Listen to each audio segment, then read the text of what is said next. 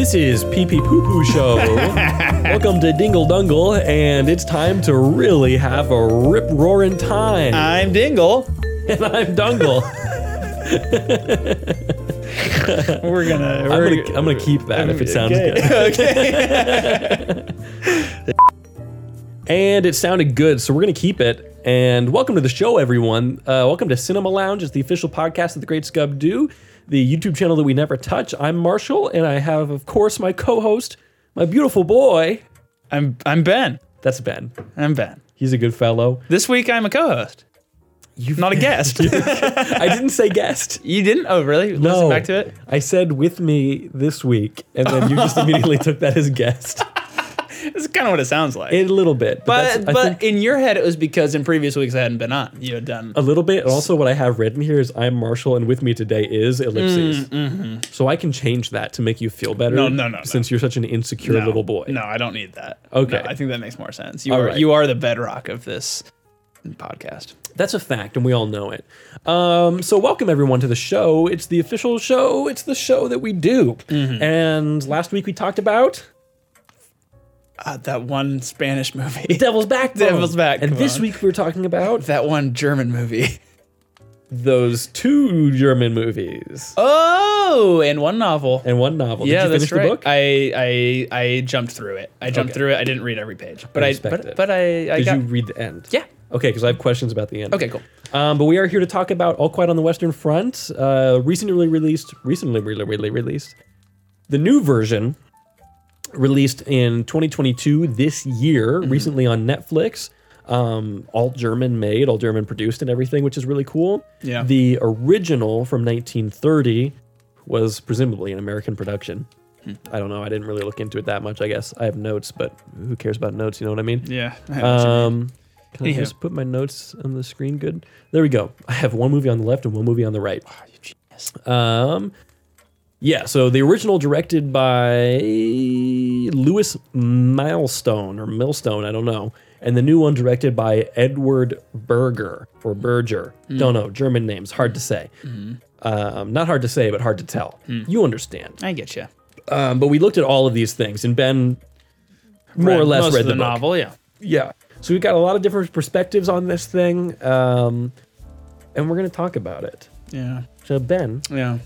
let's talk about it. Yeah. Can I start with one thing? Yes. Which is You're a social studies teacher, and if you have anything inaccurate, then you're to blame. I wasn't gonna say that because that is a scary thing to say, but I will do my best as a social studies educator and light World War I enthusiast. Yes. Not even enthusiast. What? I like history. You're not enthusiastic about World War I? Well, no, but I have been to the museum a handful Mustard of times gas, and yeah. listened to some podcasts and watched some movies and read some books and anyway, I'm a teacher. I will try my best to be informative. I am by no means a World War I expert, but Sure. I have a background in social studies. Yeah. That's not what I was going to say though. But that's good to throw out there. So if you're listening, just don't stop.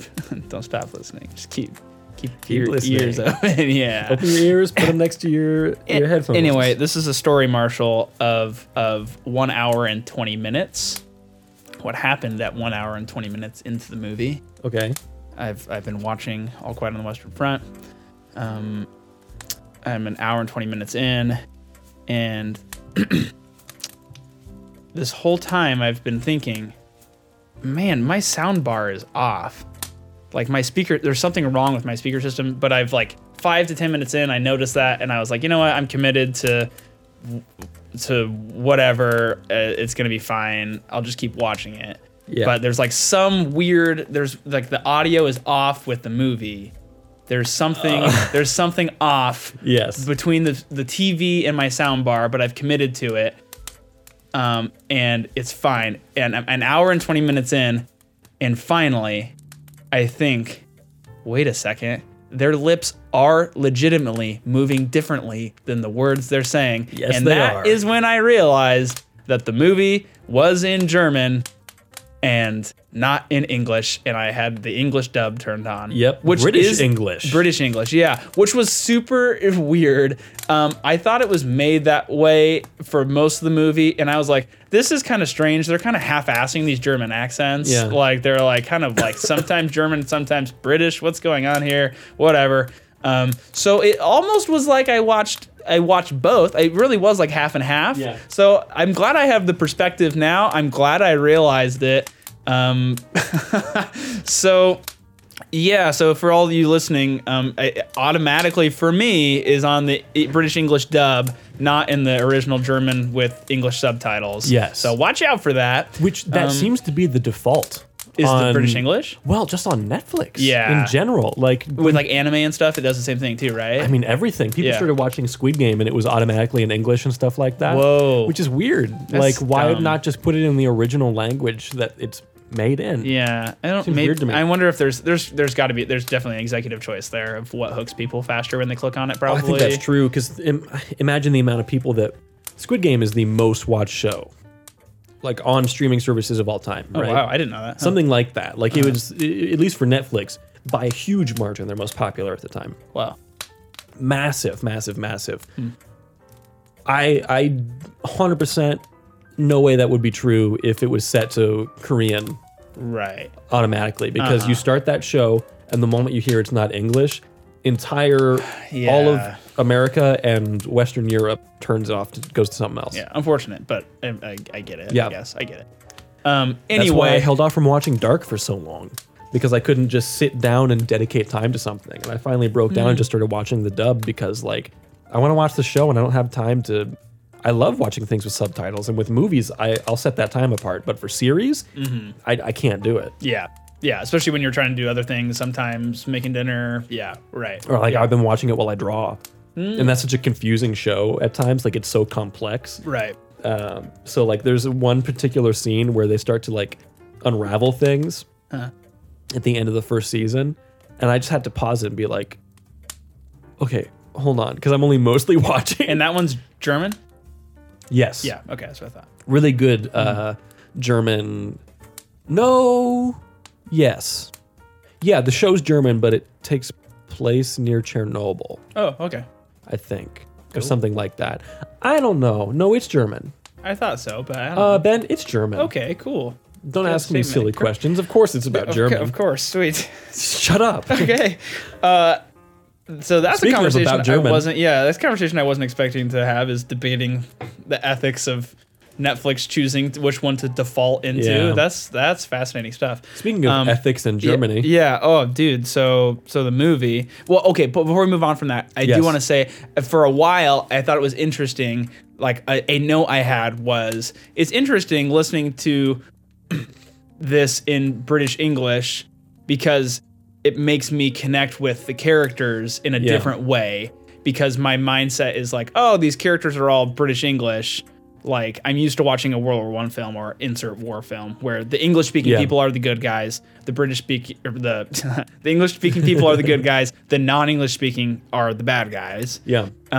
So it was interesting seeing the good guys be not English speaking, but in the movie speaking English. Anyway, so that was like a takeaway at first, was that it helped me empathize with the characters in a way, beyond what the movie already tries to accomplish.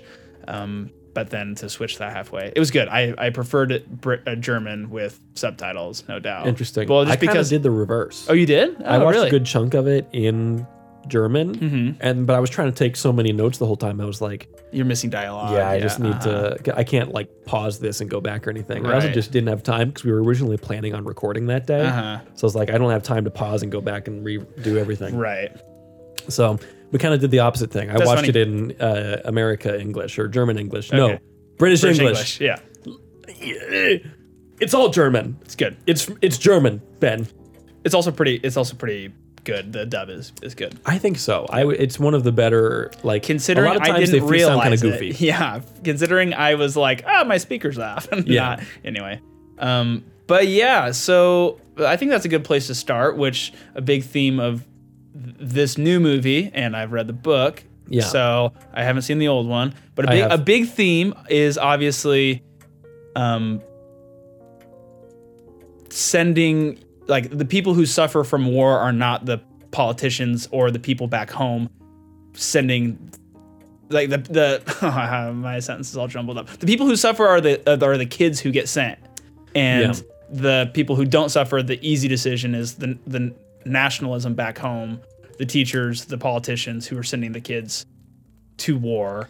And so an interesting take, I think, is that, and I'm sure we'll cycle back to this theme, but the fact that I am an American watching this and like feel gut wrenching towards the Germans, like the German kids in the trenches. Yeah. Like the whole idea for me is that war sucks both sides. And I think this movie does a good job not painting either side, Bad French, guys. German, as bad guys. It's really Yeah. the guys in the trenches and then the people over them, sending them to their death. Yeah. So I think an important preface to all this is the what the movie is about. Oh, yeah, we should is- tell. I think people probably know the general idea, and hopefully they've watched it up to this point. Right. But either one of them or the book, whatever. Watch the book. Basically it is World War I Germany, so this is not Hitler or the Nazis. This is Germany. Just regular Germany. And everyone gets pulled into World War I, and essentially this is just from the perspective of the Germans, and specifically from this young kid Paul, who joins the military because of a rousing speech in school, and then eventually ends up, in the war, becoming a grizzled guy and everything. And just the horror of that, and the difficulty of that, and the just the moral and ethical questions involved there. And there are a good number of differences between the original movie and the new one. And I'm not sure which one is closer to the book, because I haven't read the book and I didn't really research that. Yeah. So my question for you, first of all, is would you say that the new one, having not seen the original, would you say that it's close to the book? No, they make changes. Like probably central to the plot changes. Sure. Like something happens to a character and it happens differently in the movie. Sure. But I think it tells the story in a visual way better. So Sure. Hard to tell a visual story in a book. So like here, for example, And we'll try to do non-spoilers for a little bit, just to a general, because it's a new thing. Okay, yeah. If in the movie they were trying to tell a theme of they were so close to making it to the end of the war. Yeah. Like, and then this character dies on the last day of the war. Yeah. Like the treaty is about to go into effect and they die, and then like the theme is it was so close to being over, and that was like the idea. Versus in the book, it doesn't necessarily end with that character, like whoever the character is dying on the last day. They just die somewhere in the war. Sure. Like it is a dateless, like there's no date associated to it. Nowhere in the book. Interesting. Anyway, so like what I'm trying to say with that is they take something from the book. The essence of it is hopelessness, and they visualize it differently. Sure. And I think it makes more sense storytelling wise in the film, because in the book you get that idea in a lot of other places, but this character dying in the book is not necessarily telling that theme. Does that make sense? It does, because I've seen the original version, and I think that the 1930 movie probably adapts, based on what you're saying, the book ending. And I want to get back into that. I want to talk about the ending more deeply, no spoilers. because I think that the differences between those two is fascinating. But So I think visually, so maybe what we're saying is the older version is adapted more closer to the book, which makes sense to me. You look at older movies, like 1930 is still young for movies, and it's for talkies even. Yeah. Like the medium is new. They're trying to figure out how to make these things, just how to make movies in general, and they're figuring out like what looks good and what feels good and what like brings up emotion and everything. And there's some cool shots in the original of like double exposure and like really almost art house at times, but that's probably more because they're just figuring out how movies work, and more that I'm sure that it's not, let's try to do some weird stuff and do some cool art house stuff. They're probably just like, this is what we're able to do. Mm-hmm. Like in the original movie, as opposed to the new one, the kids are immediately like, okay, you're ready to go enlist? Yeah. Like that's basically the first scene. Uh-huh. The original, there's a whole preamble to that Uh-huh. of like, I think it starts, where are my notes here? 1930. The war is ongoing. Is a little experience such a bad thing for a boy? Yeah, so the boys are given a rousing speech about joining the war in school, radicalizing them into something they don't understand. So it's like their teacher is giving them this like Hitler level exciting speech. Right. And like you get this, like this is what I'm talking about with the art house stuff, is like you get this really close up shot of the teacher just going, yeah, you got to do this and we got to do that and this and that. And then he's almost drowned out by like the cheering of the kids. And then you see them cheering and everything also on the close-ups and like sitting up like, oh, Captain, my Captain, like let's get out, like yeah. And like everything is just drowned out by their cheers and these crazed smiles and looks on their face, which is partially like just 1930s acting, but I'm sure some of that was intentional. Like it's unnerving to watch. And there's certain ways that the original feels more, there's more contemplation in the original than the new one. And I think it's an interesting thing where the differences in what they were allowed to do on screen forced them to do certain different things. Because the new one, you can do all kinds of crazy violence, and it's very visually violent and scary and like grotesque and everything, Right. which is good. But the original, you get as much as they can do, which is like, there's a point in the original which just, I was watching it with Danny Peterson, and we both just looked at each other like, whoa, because we were not expecting in this 1930s movie to have a guy like they're running on the battlefield and the guy like grabs barbed wire and then an explosion happens and there's a cut and just his hands are left there. And you're like, holy cow. That's crazy. Yeah. But there's so much more contemplation and there's whole conversations about like the purpose of war and why are we doing any of this that we don't have in this The new one. monologue probably much Yes. closer follows monologues happening Directly in from the book. Right. Which is the same thing when Paul kills the soldier with a knife. In the original, not only is that like played up way more, but I think that's supposed to be like his first kill. In the new one, he's already acting like an action hero earlier in that scene. Right. But in this one, he has like a whole long monologue that I'm sure is just taken directly out of the book. Yeah. Of like, you could have had a family and children and everything, and I'll help you. I'll get your papers or whatever, and I'll send them a letter. And in the new one, you don't have that because realistically, that would all be in your head. And that scene still happens, but without all of that outrospection. Right. And I think there's an interesting back and forth there of like, yes, we can show all of this visual horror, but in a weird way, it's taking away the existential dread and the existential horror of all of this, where the original also has no music. Huh.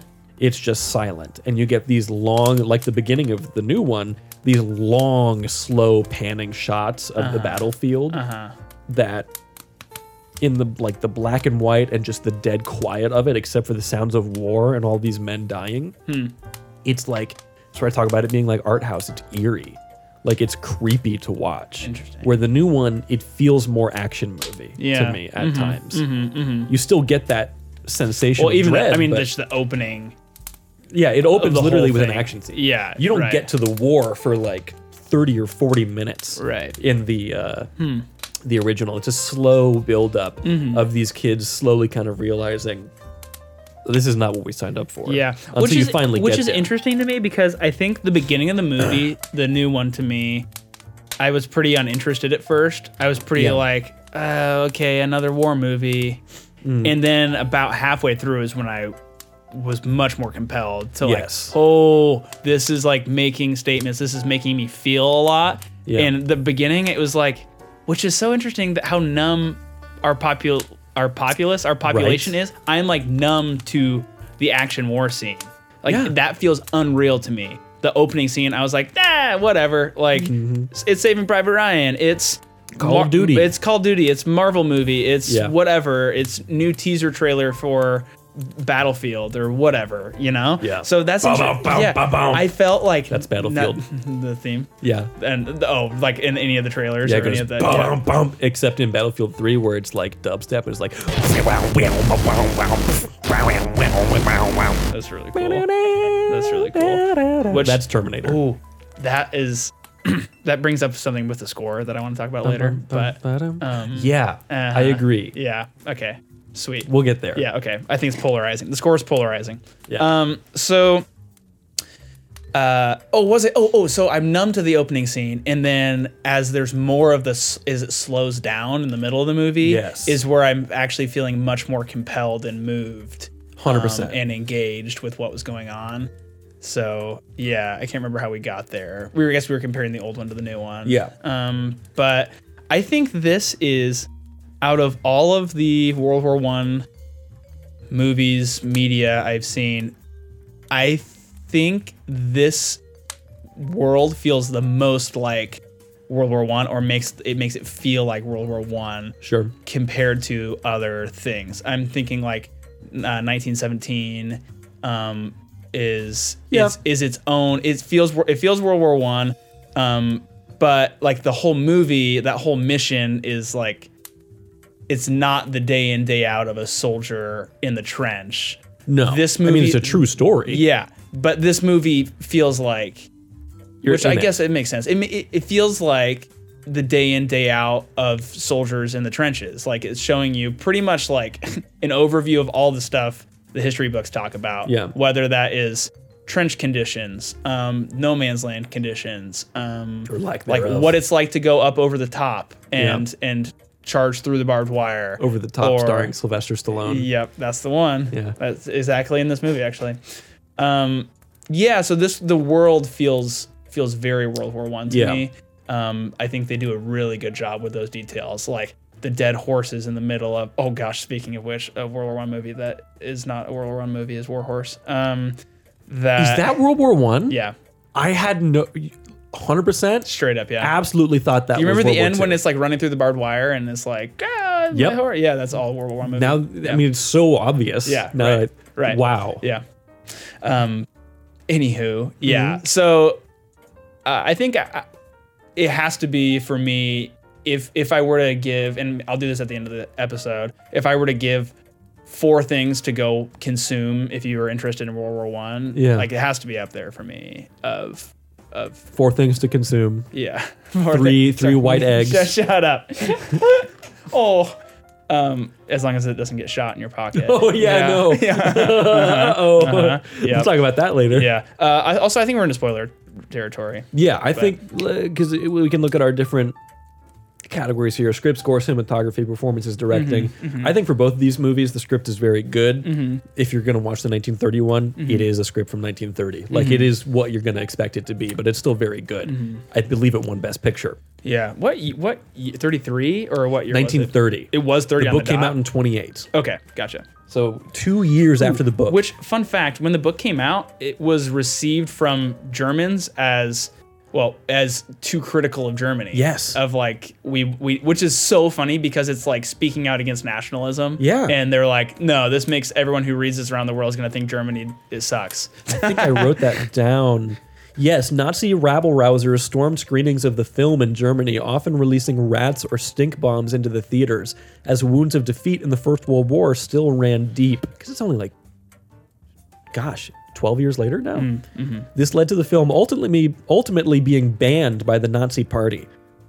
It wouldn't receive proper screenings in Germany until 1956, though it did play to packed houses, in 1930 in the neighboring Switzerland, France, and the Netherlands, with special trains and buses being laid on to support Germans to screenings. Wow. That's crazy. That is crazy. And that also brings up the wild point of people probably only vaguely knew who Hitler was when this movie came out. Like around the world, you mean? Yeah. Yeah. You think about the context that this movie, the original movie, and the book came out in. We can look at this now and be like, yeah, it's like any Vietnam movie coming out now. We all look back on that and think we shouldn't have been there. But like, think about the Vietnam movies coming out in the late 60s. Like, this is countercultural. This is really intensely countercultural to a point where the people that it's actually targeting, like I just read, like really intensely were against it. Yeah. Like, this is a statement. And we can look at this nowadays and be like, yeah, war's bad, but this was like heavy-handed allegory back then. Yeah. Also, I think the book is that way too. No doubt. Heavy-handed, not even heavy. Not allegory. I think, but I think like clearly making a statement from a veteran who experienced all of this. Yeah.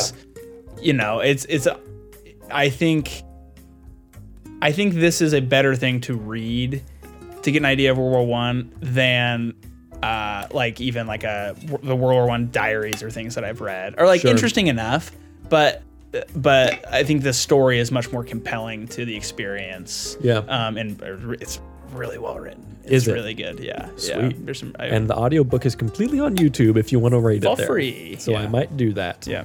But yeah, I mean, the score. And it's like a, what was it, like 7-hour audiobook? Maybe. Something like that? Not so bad. it's not a long book either. It's a few days. Yeah. Yeah. The music, we can talk about the music in a little bit. Performances, directing, cinematography. Yeah, well, it's all spoiler time. Yeah. If you haven't watched it, too bad. It's time to talk about spoilers in 3, 2, 1. So James Bond gets blown up by missiles at the very end. Marshall, stop. Stop. That's a funny joke spoiling. because one time on the way to Omaha or something, I was in the car with my parents because they were, I don't know why we were going to Omaha, but they were like, oh, we haven't listened to the latest episode of the podcast. I was like, oh, do you want to listen to it? And it was No Time to Die. Oh, no. And my mom was like, oh, well, I haven't seen it yet. It's like, well, we don't have to listen to it. Yeah. We can do something else. And she goes, no, it's fine. And then we start it, and we start listening to it, and we do non-spoilers for a little bit. And then the moment that it goes into spoilers, I made the very funny, immediate statement of, so James Bond dies at the end, which I'll cut in right here.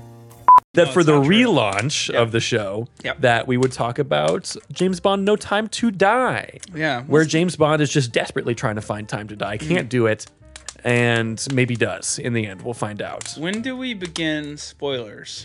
I don't know. Maybe we should just spoiler warning now. This is a new movie. We don't always do new movies. Yeah. New movie. Honestly, at this point, if you're listening, it's too late. We've already spoiled it, so stop listening.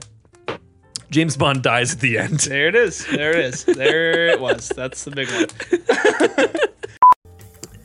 And my mom just immediately goes like, well, I didn't want to know that. It's like, well, we didn't have to do this. Straight spoilers. Yeah. Yeah. Straight up. So every time we go to spoilers, I just think, so James Bond dies at the end. It's great. So Paul dies at the end. Oh, yeah. Right. So in the original, Uh-huh. and tell me if this is in line with the book, because the new one, they get this added tension of this war-hungry guy who I was born too late, whatever, or too early, I don't know. And they go to the one more battle, and they try to fight the guy who looks exactly like Peter Sellers as Inspector Clouseau. Did you see that? Yeah. Yes. I saw that guy, and I was like, holy cow. Whoa. I didn't put that together, but yes. Wow. He looks identical. I couldn't find him on the cast list. Yeah. But the guy who plays French the dude, French commander, he's French. It's perfect. Yeah. Looks exactly like Peter Sellers That is as so funny. I've never thought Clouseau. of that. Huh. Hilarious. So I'm just picturing goofy Detective Clouseau in this situation. It's very entertaining. That all happens, and then Paul dies in that encounter. In the original movie, you get this massive thing where, like, and I'm sure this is in the book, he goes home on leave. And That is in the book. That gets cut out from this one. And you get all of this stuff of, like, his mother misses him, and his sister has made, like, potato cakes for them or something. It's like really, it's like, wait, mate, I should have known you were coming. I've got potato cakes in the oven. Like, are those related? Are those two things connected, sister? Or are those just, like, separate statements? Hard to tell. Yeah. And he goes into his childhood bedroom, and he's like, he used to catch butterflies as a child, and you can see it on the wall. And this comes back later. And he, like, goes to the bar, and all of his dad and all of the different like aristocratic guys are like, well, now listen, you've got to go here on the map, and if you just go over there, old chap, you'll just get them over by That's spring. in the book as well. Yeah, and it's like, well, you're looking at it from the small perspective. You've got to look at the war from an overall view. Yeah. It's like, okay, dude. He's like, well, I'm there. And he goes back to his teacher and he sees all of him doing the same thing with these students who I think they very cleverly cast as younger kids. Because then he comes back and we get to see the very clear age difference between the two of them now. Yeah. And he goes on this whole thing about like, you know, it's not what you think it is. Like, it's not. And the teacher's like, you're crazy, man. You're wrong. And the kids are all saying, no, you're a friggin' apostate. Like, going like super intense with it. And he just is like, I can't go back to this life. And I'm going back to the war. Yeah, that's my in the home book, now. he says, I wish I never went home. Like, So he goes back and there's like all these new fresh kids, essentially. Like, he's going back and you're getting this cyclical thing of, the beginning of the movie is basically happening again, but now he's at the perspective of Kat and the other guys, as opposed to him being the kid coming in. So he's coming in as the grizzled guy and seeing all of these kids who are like, do you have any food, sir? Like, blah, blah, blah, blah, blah. It was like, oh, no, sorry. Where's Kat? He's off getting food. Of course. And he goes and finds him, whatever. Kat dies. Yep. A similar way. So in this one, they're being dive bombed by a plane, and they dodge it. They think, but Kat apparently gets hit, and he carries him on his back and takes him back and sits him down. Same line as in the new one. You could have saved yourself the trouble. This man's dead. So then he's like fully brain dead at this point. Like, what's the point? It's all over. Goes back to the war. He's in the trenches, and he sees a guy, and he's going to shoot him, and then he sees a butterfly. And he reaches through the hole in the trench to grab the butterfly. And this iconic final shot of him reaching, then you just see his hand reaching towards this butterfly. And then you hear the gunshot and his hand goes limp. Oh, wow. And that's the end of it. Okay. So, and it's like, it's heavy. And I feel like it is what, just before I go into that, what happens in the book? Book is a bit more literary and poetic. That's an interesting. I feel like that feels like what they could do in 1930. Yeah. Which is interesting way of telling the story. Book is probably closer to that. So difference. Cat gets hit in the leg. Okay. Similar thing to in the new movie where he's carrying him for a really long time. Is that the same in the old one? Okay, so carrying him. He picks him up over. He's his hitting shoulders. like the shin. And then there's a bunch of artillery all around, and they can't hide from it because there's nowhere to hide. Lays him down, and he got hit in the back of the head.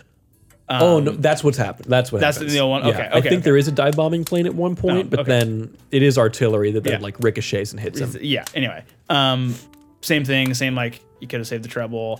And then a dialogue, like a monologue of himself, pretty much saying like, this generation is like the dead generation. Like we'll never, the people before us, like won't understand us. The people after us won't understand us. Wow. I'm at peace with whatever the rest of my life is. Like I'm like a shell of a person pretty much. I'm here in this moment. Pretty much I have nothing to live for. Sure. And this is after every single one of his friends, one by one, has been picked off through the entire book. Yes. Each their own way, one by one. He's all that's left of his 7 that enlist, and of his class or whatever that the teacher recruited. Yeah. And remember, it's World War I, so they weren't splitting up people by where they come from. So, like the whole town would all get put in the same regiment for camaraderie, some esprit de corps, togetherness, not thinking that, they'll all die and the town will have no more men. But anyway, so his 7 from his class are all together. They all die one by one. He's the last one. And then this is where All Quiet on the Western Front comes from, because it is no longer his voice. It is some omniscient narrator in the book that says the military log was entered as it was a quiet day on the Western Front. He was found face down in the dirt like he was asleep. If you looked at his face, it was at peace, as though like all the suffering had ended and he was free. Wow. Anyway, yeah. That's yeah, heavy. Yeah. It's super heavy. Yeah. And this is, I think there's something where he says like, oh, that's the thing with Kat dying. He was like, here, like Kat. Oh, they said, they ask him, do you want to go through his stuff? And he says, yes, I'll go through the stuff. They ask him, are you family? And he says, no, I'm not family. And like, I'm not family. But just before this, it talked about how he and Kat had known each other the past 3 years. They spent 3 years in trenches on the Western Front. Yeah. We're not family, but he's the only person that understands me. And like, oh, dude, it's just like gut wrenching. Huh. Anyway, so that's where the All Quiet on the Western Front comes from. Is he died on a quiet day on the Western Front, and so it doesn't make any connection to the armistice. It doesn't make any connection to. It said I might have said he was October or it was fall. Fall was approaching, and but that's all it is. Like, it's really interesting how it just like there's no big buildup. There's no final charge. It's just. Yeah. He died. It just happened. He died. Just like everybody else. I think there's the actual final shot. The iconic final shot is him reaching out to get the butterfly. The actual final shot kind of echoes that a little bit, where it basically just like hard cuts to a massive graveyard that I don't know if it was like a real place or if it was a drawing or something, like a really good matte painting. I don't know. But a massive graveyard with like huge amounts of headstones. And then I don't know if there was music at the very end they were playing over that or not. I can't remember. But it just is like there's a shot earlier in the movie when they're actually about to finally go off to the front that seems a little weird and cheesy at first, but then at the end is just like haunting, where you see all of them, like the camera's behind them, and they're all walking away, like off to war. And they kind of like each one of the main guys turns around and like looks back and like, oh, looking back at home, whatever. And then they, at this very ending shot, they have this horrifically massive graveyard and they double exposure that shot. So you just see one by one all of these guys, maybe in the order they died in the movie, I don't know, turn back. Transparency over this graveyard. Got it. And it is like, it's haunting, it's disturbing in a way that the new movie doesn't really achieve for me. Like, I still think it's very good. I like it quite a bit. But I think there's certain things about the original, just like the slow pace of it, because it's like, 2.5 hours long maybe. And so is the new one. But there's it's much more slow paced than the new one, and it's more contemplative. They have long conversations about war and why it's happening and panic attacks that what's his name is having in the foxhole. Not in the foxhole, in the trench. The bunker in the trench. Oh sure. And like Kat goes and just like punches him in the face. Sick. That's how it like snaps him out of it. Yeah. Nice. Well, he knocks him out essentially. Sweet. It's very funny. But it's much slower and more contemplative, and the lack of music just like makes it more disturbing ultimately than the new one, which like, I don't know, the violence is very realistic, but also it's hard to do violence in modern movies in a quote unquote realistic manner without still having it be somewhat cinematic and actiony. And I think there's that shot at the beginning where it is just like a long panning thing of the chaos and everything. That worked and that was good. But then the scene that takes place right before Paul goes and stabs the guy. With the tanks. Yes. Which is like really crazy Scary. scene. Yeah. But it's just Kat and the other guy like going on an action hero John Wick rampage, it seems like. Right. And I'm like, this doesn't feel like it feels heightened. And I don't think it like glorifies it at all. But compared to the original, I would say a little bit. Yeah. I don't know. I think it takes something away from it a little bit when these guys are too skilled or too talented at what they're doing. Yeah. Because they're supposed to be just like the everyman. Even if Kat and the other guy are supposed to be like the grizzled ones who have been there for a while and they know what they're doing, it still is like, I'm watching that scene and I'm like, they're like action heroes. Yeah. They're like running around like John Wick, just getting one after another, no problem. Right. Like the sequel trilogy of Star Wars, and they're just running through a hallway and lasers are going everywhere and they're getting all the stormtroopers in one shot. Right. It's like, this seems a little bit off. So I don't know. I feel like one thing I felt during that scene that I will give it credit to is it feels very much so like the going over the top is like hopeless or a waste. Like you're like all these people are just going up and just running into machine gun fire. Yeah, Like no matter what. What the like that feels like that tells a story to me. But yeah, it feels a little bit like in the trench. Like, yeah, they have a slight amount of plot armor. I thought I don't know what it felt like in the original. When he stabs the French soldier and then sits next to him while he's dying felt really powerful to me.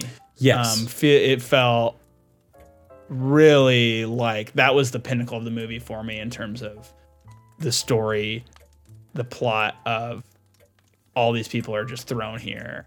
Like both sides. And it's fun for me too as an American, always watching it from an American's perspective, that it's a German and a Frenchman. Yeah. And it feels a bit like, what was this for? Like you're two people.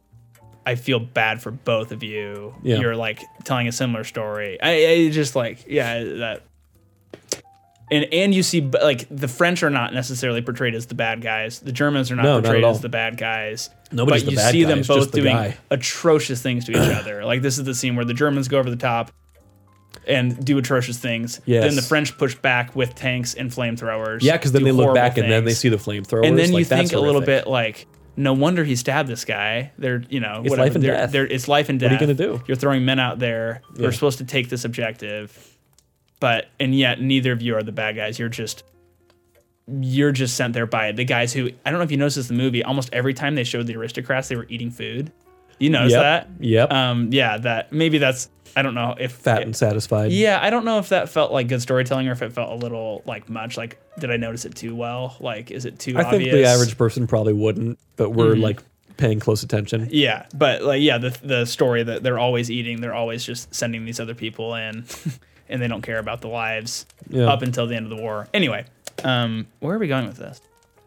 It called to mind, you reminded me of, I don't want to allow ads. Leave me alone. Hold on, let me allow ads once on this website. Good. Refresh. Just made me think of Faramir's little speech when he kills the soldier. He says, Sam is like, we're fighting the same enemy. And he's like, the enemy? His sense of duty was no less than yours, I deem. You wonder what his name is, where he comes from, and if he really was evil at heart. What lies or threats led him on this long march from home? Yeah. Or he would not rather have stayed there in peace.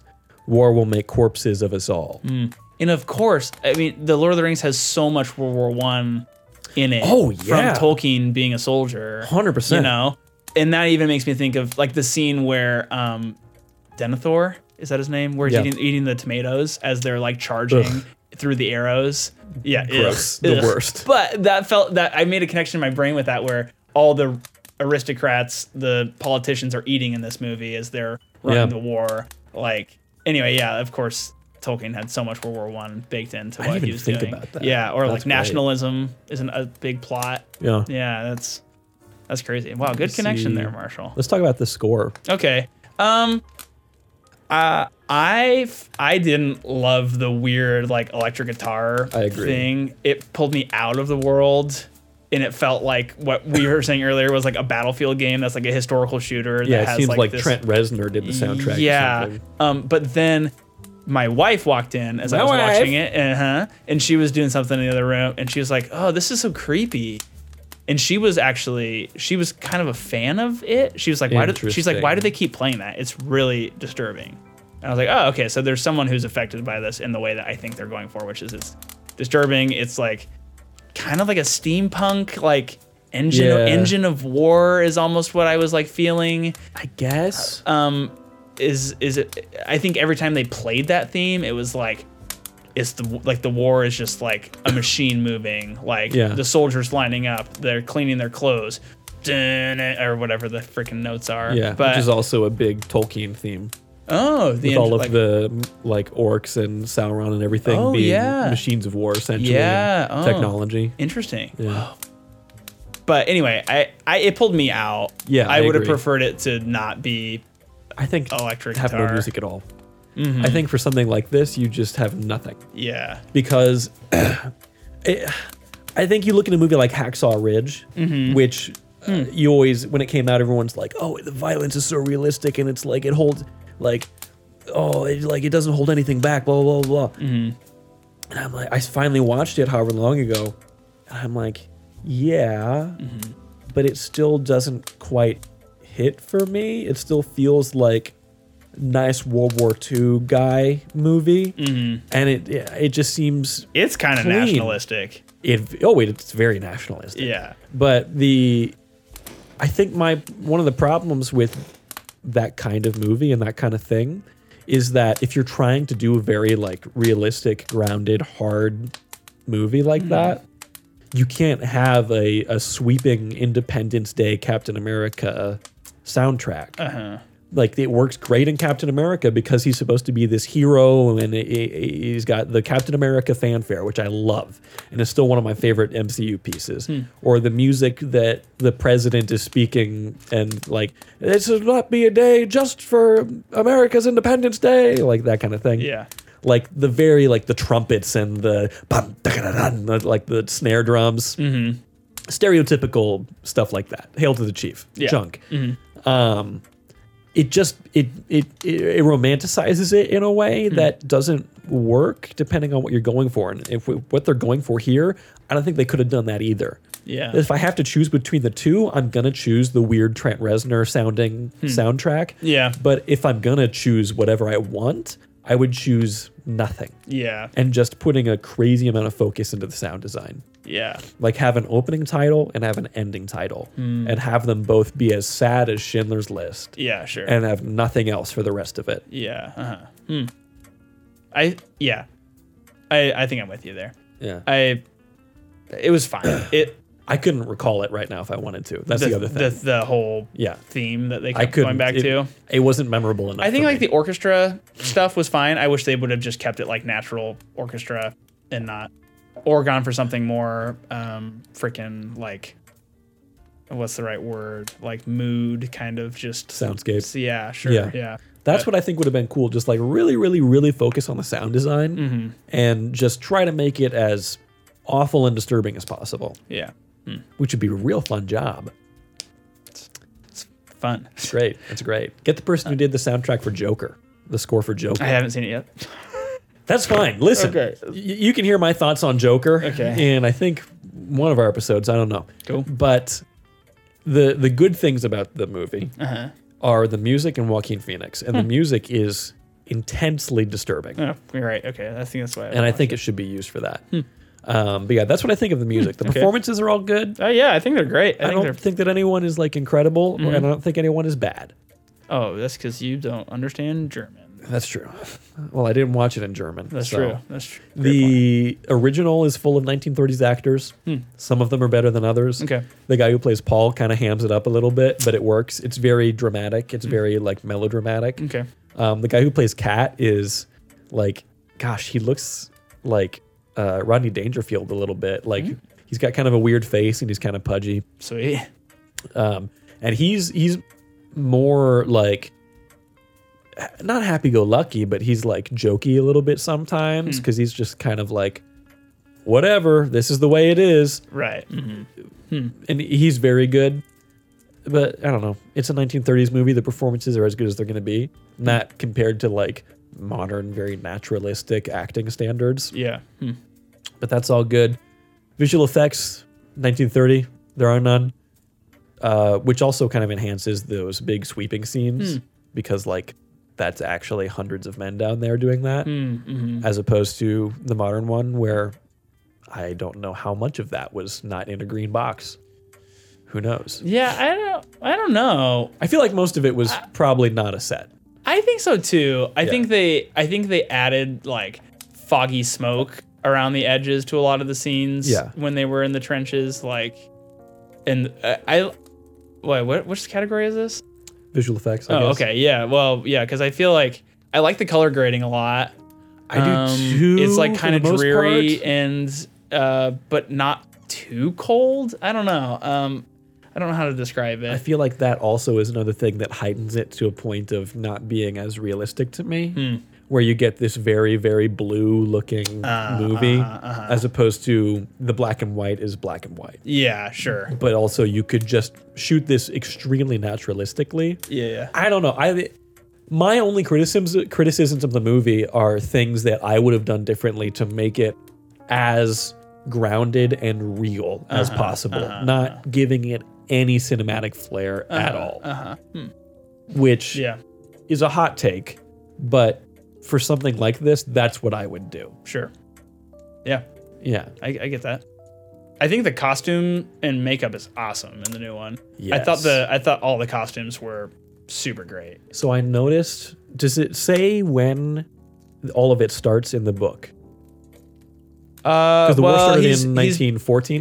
He's been there 3 years by the end of the book, which would be 1915. 5, 6, 7, 8. Yeah. He started in 15. Yeah, Yes. Yeah, is when he went. So- and there were already people there. He showed up and there was already, like, Kat was already there. So that makes sense. Yeah, Yes. they're into the war. So a fun detail that I liked in the original that you don't really get an opportunity to notice this in the new one because when they get there in 1915, this transition would have already happened. But there was a point in the movie where at the beginning they're wearing those like pointy helmets. And at a certain point in the movie, suddenly they're wearing those like other ones that I would more identify with World War II. And I'm thinking, oh, I didn't know they wore those in World War I. What's the deal with that? What happened there? So I did a little research. This is just a fun thing. I did a little bit of research, and essentially, let me see where I wrote this down. They had to like start mass producing stuff, right? Or they Sort of, yeah. So the pointy helmets are called Pickelhaube, and they were made of low quality material, eventually being replaced by the new stuff, Stahlhelm.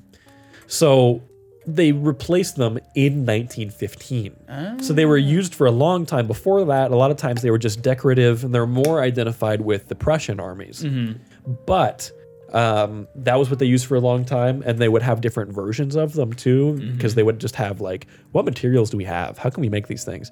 And they were just continually crappier and crappier. They were even made out of like really hard felt at one point, which you see in the original movie. Oh, really? Huh. Yeah, so they're wearing like actual, like, I don't even think they were metal at that point, but just like helmets. And then later you see them and they look like their helmets are the same, but they're like, have like a sweater cap over them. And I turned to Danny and I was like, are they wearing like sweaters on their hats?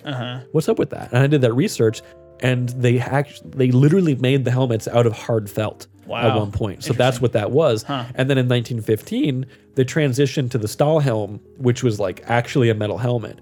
Mostly because they didn't have enough materials to keep making them in the way they did. And also because once they got to trench warfare, they were like, these things suck and they don't work. And we need to get something else that works. Wow. Yeah. That's pretty crazy. So they Also, get there in 1915. That's crazy. Like the technological advancements in World War I is pretty insane. Yeah. From like uniform to like getting better at killing people. Yeah. Like, let's put recoil on our cannons, and like then we can like fire them more accurately and more efficiently. Or it's fascinating and depressing how much technological advancement comes from war. Yeah. Airplanes. Isn't that fun? Airplane. Yeah. I mean, Classic film. Yeah. Slightly different. Did you know that Airplane, the movie Airplane, is a almost word for word, a lot of it, remake of an old movie called like 0 Hour or something? Wow. And I know that there's a lot of spoofs on commercials on TV at the time that I don't get now. Yeah. But like when you saw it in theaters, you were like, oh, it's the one commercial. Sure. It's like, it's like the Family Guy cut to making fun of whatever this pop culture thing is. Yeah. Yeah, that's crazy. It's great, dude. Wow. Anyway, speaking of not comedies, this movie, I'm jumping around categories again. Jump it. I think it pretty actively made me feel like I want to be a pacifist. Or like I don't really support war, and I'm cool with that. Like, and I know that there's different viewpoints of our listeners out there, but I think this just makes me feel like war is just never a thing that should ever happen. Yeah, I think that regardless of where you are on like the nationalistic scale or anything like that, I think everyone would agree that war is never the ideal. Like, I'm in the same boat as you. I would never voluntarily at least from where I am in my life right now, with the perspective I have right now, I would not join the military. I don't know what would possibly push me to do that. Yeah. Who knows what could happen? I think I would be a draft dodger, honestly. Like straight Sure. up. Like Yeah. like And I would Yeah. come and hunt you down. yeah, do it, dude. I think that's a pretty fun part of World War One is there's no Hitler, there's no obvious bad guy, there's no like moral anything Yeah. beyond this thing sucks. That's the Like thing that makes it more millions of interesting to people me. died because of this. Yeah, World War II, we have this very clear villain. And like the Allies are the good guys, and the Axis is very clearly the bad guys. Like Yeah. I don't know that there's ever been a war in history that has been as clean cut. Yeah. Of like, no, yeah, they're the ones that we should be fighting against. Yeah. And World War I, you just don't really have that. Yeah. Like these guys did bad things, and that's why we're going against them. And these guys do bad things on their side too. But at a certain point, it doesn't matter who started this because we're just fighting because this guy shot this guy, and now we're mad about that. Slash, we all want to bring, or like the teacher in the movie or the book is, you know, it's national pride. It's we all want. Yeah. This is our. I mean, in the years leading up to World War One, it was so much of we want to be able to prove ourselves. We're like the best country. Yeah. We're the ones that glory on the battlefield or glory to this king or queen or whatever. Just like it's a chance to prove ourselves. Like people are like, there's an excitement in every country in Europe heading to war. Yeah. Like it's happening. Finally, it's happening. And then I mean, what was the thing before? What was the last thing before that? war-wise? Yeah. Unification of Germany. Like Second Reich. The like unified under like the Prussians. Sure. I'm trying to think when did Spain and Britain fight a war? I don't know. Anyway, yeah. Also, yeah, maybe I feel like the Spanish and the British. When did that happen? Anyway, I'm Googling things. Yeah. I think. What was I going to say? Because how did World War I was transferred? Anglo-Spanish into. Oh no, that's wrong too. Germany, Japan. That also happened at some point. So weird. I mean, it's weird how like we have World War I, and that's kind of the basis for everything, and then before that and after that, we were like, or I guess before that, we don't really think about anything, at least in the U.S., except for like, yeah, we had the Civil War, and like that's it. Mexican-American War. But who cares about that, right? Apparently, yeah. Just like we just gloss over so many things. Yeah. And there's too much to study. So I mean, I get that. What are you gonna do? But I don't know, because World War I was the assassination of Franz Ferdinand, right? Yep. So why did? Because this was a group of like rebels that planned to assassinate him. They put a bomb on the street or whatever, but they blew up the wrong car. Yeah. The car goes around. One of the guys happens to run into the same vehicle again. He's and eating then a shoots sandwich. him. Yes. Yeah. And then shoots Franz Ferdinand. Correct. Yeah. What a wild thing to happen. Insane. Destiny. So why did they want to get him? There was like a weird cultural war between two groups that got thrown together in the same boundaries. Sure. Austria-Hungary. And sure. Anyway, yeah, so there's like weird cultural like angst from that. Because Franz Ferdinand was the Austrian leader? Archduke of jeez, I'm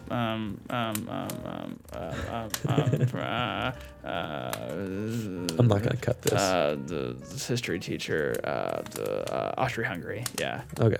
He was the heir to the throne of Sure. Austria-Hungary because they were like Austria-Hungary, put them together, that's cool. Yeah. So he died, his wife died, unborn baby died. Yes. Yeah, not good. So- But anyway, so they killed him, and then like domino effect of you declare war on them, you declare war on them, you declare war on them. Everybody's declaring war Who on declares war on who then? Who's the first You one? want the list? Yeah, Okay. well, I mean, just at List. least the initial one, because we start out and it's like an insurgent group within Austria-Hungary. So if it's not from someone outside of that, then who's declaring war? They were Serbian Oh, Serbian yes. group. So it goes Austria-Hungary declares war on Serbia because they're there Were they government sponsored? Well, whatever they're called, The the Black assassins? Hand. No. Interesting. Yeah. So Declarations of war. So Here's it's the like list. 9/11 happens and we declare war on all of Iraq. Okay, it goes Austria-Hungary Iraq. declares war on Serbia. Then Germany declares war on Russia, Belgium, France.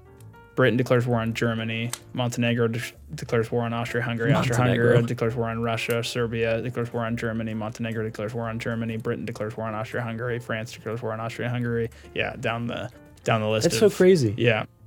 Why are there so many steps? Wouldn't you think at a certain point, I'm allied with this person, Yeah. I guess I'm also at war with that Yeah, person now? yeah. Why do you have I to officially suppose declare telegrams, like communication is going slower, Sure. and they have to go to their governments probably and say, get Congress to, or whoever, or Interesting. all of the people to agree on declaring war.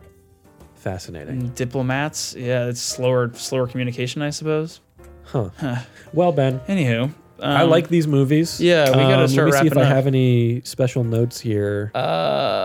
Did we hit all the scores, acting, the writing? Yeah. Yeah, I think we got it. We're good. Okay, so there's two things. There's an opening, and this is probably the opening paragraph of the book, I'm guessing, but there's like an opening like paragraph that's just on screen for the original movie, which I think is very good. And it is as such. This story is neither an accusation nor a confession, and least of all, an adventure. For death is not an adventure to those who stand face to face with it. Nice. It will try simply to tell of a generation of men who, even though they may have escaped its shells, were destroyed by the war. I think that's really good. And I think that applies to World War I for sure, but really to any armed conflict. Yeah. I mean, you get veterans coming back from every war. You could, even the most recent stuff, you could look at the Gulf Wars or like the War on Terror. War on Terror, all of this stuff. Coming back changed. Yeah. Like coming back broken. And I think I don't have a nationalistic bone in my body. I could care less about red, white, and blue America, woo! Like, I think we have a lot of freedoms and that's great. And you support the troops. I support the troops in the way that I don't want them to have to be out there. And when they're back here, I want the troops to get the help that they can get. Because you get stories like this and you can see the insights like this. And I'm not going to join the military and I'm not going to be one of the troops. And I'm never going to encourage anyone to be one of the troops. Yeah. And I don't have great respect for someone just because they were in the army. I don't see that as being a thing that makes any sense to me. You put yourself in a horrible situation and I understand that and I have sympathy for you. I think looking at something like this, that is why we have to look at like what happened at Vietnam and you see just the awful treatment of people when they came back. Of like, this was a draft, and even the people that did enlist, they didn't want to be there at the end. They figured out, why are we here? And they come back and people hate them for it. I don't know. I think without getting too high and mighty and hoity-toity, I think war sucks and we shouldn't have it, and knock it off. Yeah. That's what I say. There's a really great scene in Doctor Who. When it started to kind of fall off at this point, but there was a really, really good scene in one of the specials where there has been like an alien race of shapeshifters that has been essentially like inserted into human society under the agreement that they would just like remain hidden and remain like looking like humans. But then there's like a terrorist sect that wants to break off and just be whatever they want, which I can understand that. And it all kind of commences ultimately with this scene where the Doctor has put this, basically, he's wiped the memories of everyone involved. And they are looking at the same person on either side of this table. And they can't remember if they are a Zygon or if they're human. And in front of each of them is a button that will like blow up the world or something, or the other person's planet. I can't remember. But they can't remember who is who. So it becomes this whole thing of like, there's this really specifically really great line where they just keep going back and forth and fighting against each other. Like, why should I trust you? And why should I trust you? And the doctor finally goes on this long thing of like, keep arguing, whatever, keep arguing, keep fighting. But like, why is it taking this long for us to just sit down, do what all wars end with, and just sit down and talk? Yeah. Like, we're gonna kill many, many, many, many, many people, and all for what? Because all in the end, all we're gonna do is sit down and talk and sign a piece of paper and make a decision. And it's just hard-headed people and pride that keeps that from happening. Yeah. So that's what I think. That's Yeah. my heavy way to end this part of the podcast, Ben. I think as an add-on to that, it feels like youth are enamored with war. I was one of those youth. Sure. I still play Call of Duty. video games. Yeah, The whatever. U.S. yeah. government has actual stake in Call of Duty. They have like a weird amount of pull in It's what pretty COD crazy. does. It's pretty crazy. Yep. But I think that's part of the reason why this book may be curriculum for certain school districts. Sure. Is like this what we're trying to start a conversation about is good guys versus bad guys is far too easy of a way of thinking about it. Yeah, especially now. And it's individuals in the middle of something where everybody gets hurt except for the rich and elite. Yeah. And people who are selling the weapons and that They kind of like stuff. actually call out capitalism briefly in the 1930s version. Whoa, what? Yeah. Oh my gosh, they spoke out against capitalism? How dare the they? 30s. Those communists. It's crazy. Watch out. was like, whoa. Communists in Hollywood, am I right? I was like taken aback. I turned to Danny and I was like, holy cow. Nice, Like, yeah. It was just a throwaway line, but that's a dangerous move in 1930. Classic. Yeah. Seriously. Anyway, so yeah, I think that's a fun thing of I think people's thoughts on war shift as they age and experience different things, and I think that's kind of a fun thing. Good history teacher thoughts. Look at you, And Jeremy. I'm sure there's many high schoolers who read this and think it's just a war book, and then they come back 10 years later and think, oh yeah, like maybe I agree more with that book than I thought. Yeah. But anyway, if you are a World War I person, if you're interested in World War I, or if you watch this and you want more World War I, then I would say if you're living near me and Marshall in the Nebraska area, drive down to Kansas City. The National World War I Museum is super, super, super good. Really worth your time. If you live in Kansas City area, then drive up to Nebraska and go to the National Roller Skate Museum. Come on up. It's really, really good. It'll The really Quilting impact you, Museum change your is life. closed. Yeah. What? Maybe that's not true. I thought the Quilting Museum I think it's still open. closed. No, I think it's still good. Yeah. But anyway, the World War I Museum is really good. It's if you want way too much information on World War I, that's the place to go. Yeah. They have so many sweet things on display. Sweet. And they tell the full story from beginning to end. If you are looking for a podcast, the Hardcore History, the Dan Carlin Hardcore History on World War I is really good. And when I was totally blanking on the beginnings of World War I, that is literally the whole thing. It's like the lead up to World War I, the nationalism and the weird dominoes that fall and the strings that are attached between all of the interrelated kings and queens that all come from the British throne and are cousins with each other and weird stuff like that. Super bizarre. So yeah, that's a really good one if you're looking for build up to World War I and like the sucky suck of World War I, what it was like to be in the trenches. He does a good job. And if you're looking for a documentary, They Shall Not Grow Old. Still need to watch that. Blew my mind, dude. Especially if you're like already listening to some of this other stuff and then you watch it, because it just like, there's a point in the documentary where they turn on the new technology and connect all the dots between the. So what they do, they built a freaking AI to. And all of the film at the time is hand cranked, so the frames per second is however fast they're cranking it. So they get it all to match up frames per second, and then the AI, if there's anything missing, to smooth it out, constructs the missing frames. Yeah, which is really crazy. Then they brought in they went to the battlefields today and took pictures to get the right colors for colorizing everything. Really? They freaking used Jackson's like personal World War I uniform collection, because he's like a World War I nut, to like get all the colors right. He has like World War I, like is that World War I freaking cannon and like guns and all this stuff. So when they did the sound design, they went to like the sound studio in New Zealand and took his personal collection and then like got all the right sounds to put in. That's nuts. Then they brought in forensic lip readers, like police, like people who work with the police to read lips on like on store footage and stuff.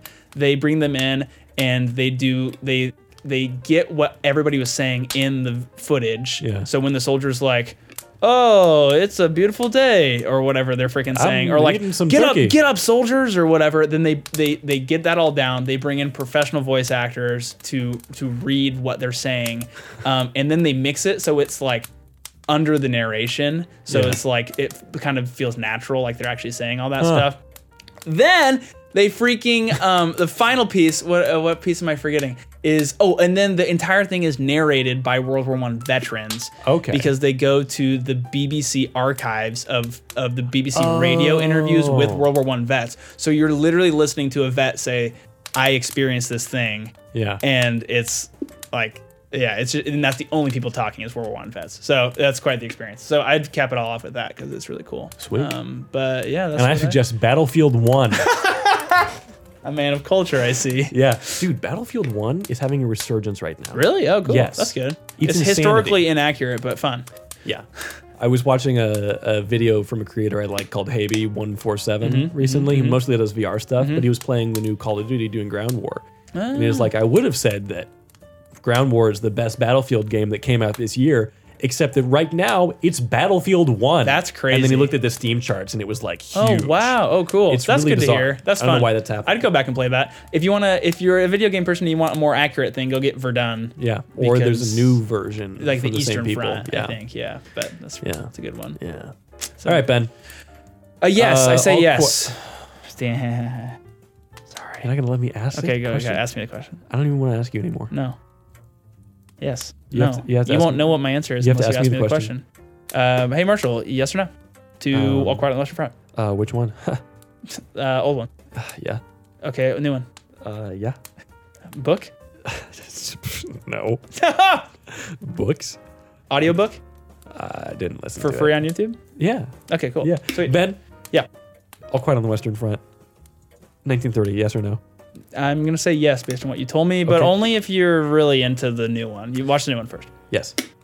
No, I watched the original first. Yeah, I'm telling people to watch the new one though, Okay. and if they like watch the new one. Ben. Yeah. All Quiet on the Western Front. 2022. Yeah. Yes. Yes. Cool. Ben. Mm-hmm. All Quiet on the Western Front. 1928. Yeah. The book. Yes. Yeah. Yes. It's a short novel. I didn't read all of it, but I Okay. read most of it. Ben. Yeah. All Quiet on the Western Front. 1914 to 18. All of it is yes. Yes. Yes. That's just We World did War it. One. We did. What? Do you get Oh, it? then a fat no to that. I thought you were. Oh, shoot. I That's don't. embarrassing. That's Well, no- everyone, that's been the show. I'm Marshall. If you want to check out the show, that check out the show bombshell. on the Spotify, everywhere you can find podcasts. That's great. It's there. If you want to hear more from the show or see what we're watching next week or get a little preview of the episode a couple days before it comes out, except for this week, we're running a little bit behind, but that's okay. You can do that at Cinema Lounge Pod on Instagram. And that's the only place. I made a Discord server for it 100 years ago, and I never did anything with it. What? Maybe if we actually get a I'm not following at even some in it. point, I'll Okay. activate it. Okay. A little community. We could. Okay. I might just do that. Okay. All right, everyone. That's been a show. What are we going to watch next time? What do you want to do? Whatever you. I picked this one, so All right. we'll talk later. We'll talk later. We'll figure it out. I'll let everyone know when we know. And if you want to know so you can watch, where do you have to be? Everything, everywhere, all You at have once. to be- It's been out long enough. You're I don't wanna wanna talk about it. Damn it. Okay. I like it. Okay. I just don't want to talk about it. Okay. Let's do this. Okay. We could do a 2022 recap. No. Okay. We were off for a long time. How are we going That's to true. cover so many things? How about we do? How about we like do like half of that and half of like a short something? I don't know what that means. Let's end the show. If you want to find out what we're gonna do next, go to Instagram, Our follow Discord. us at or maybe the Discord too. You'll know if we have a Discord active if you go to the Instagram at Cinema Lounge Pod. Yep. So check us out there. It's pretty cool. I'm also at mparish_art. We have the YouTube channel, The Great Scub Do, and I was streaming on Twitch pretty consistently, and then that stopped happening because I went to Colombia, and now I'm back, and I'm sick right now. I love you all. Thank you for listening. Support the troops. I've been Marshall. I love you. I'm Ben. Ben. It's still going. I thought I pressed stop. I love you. I love you.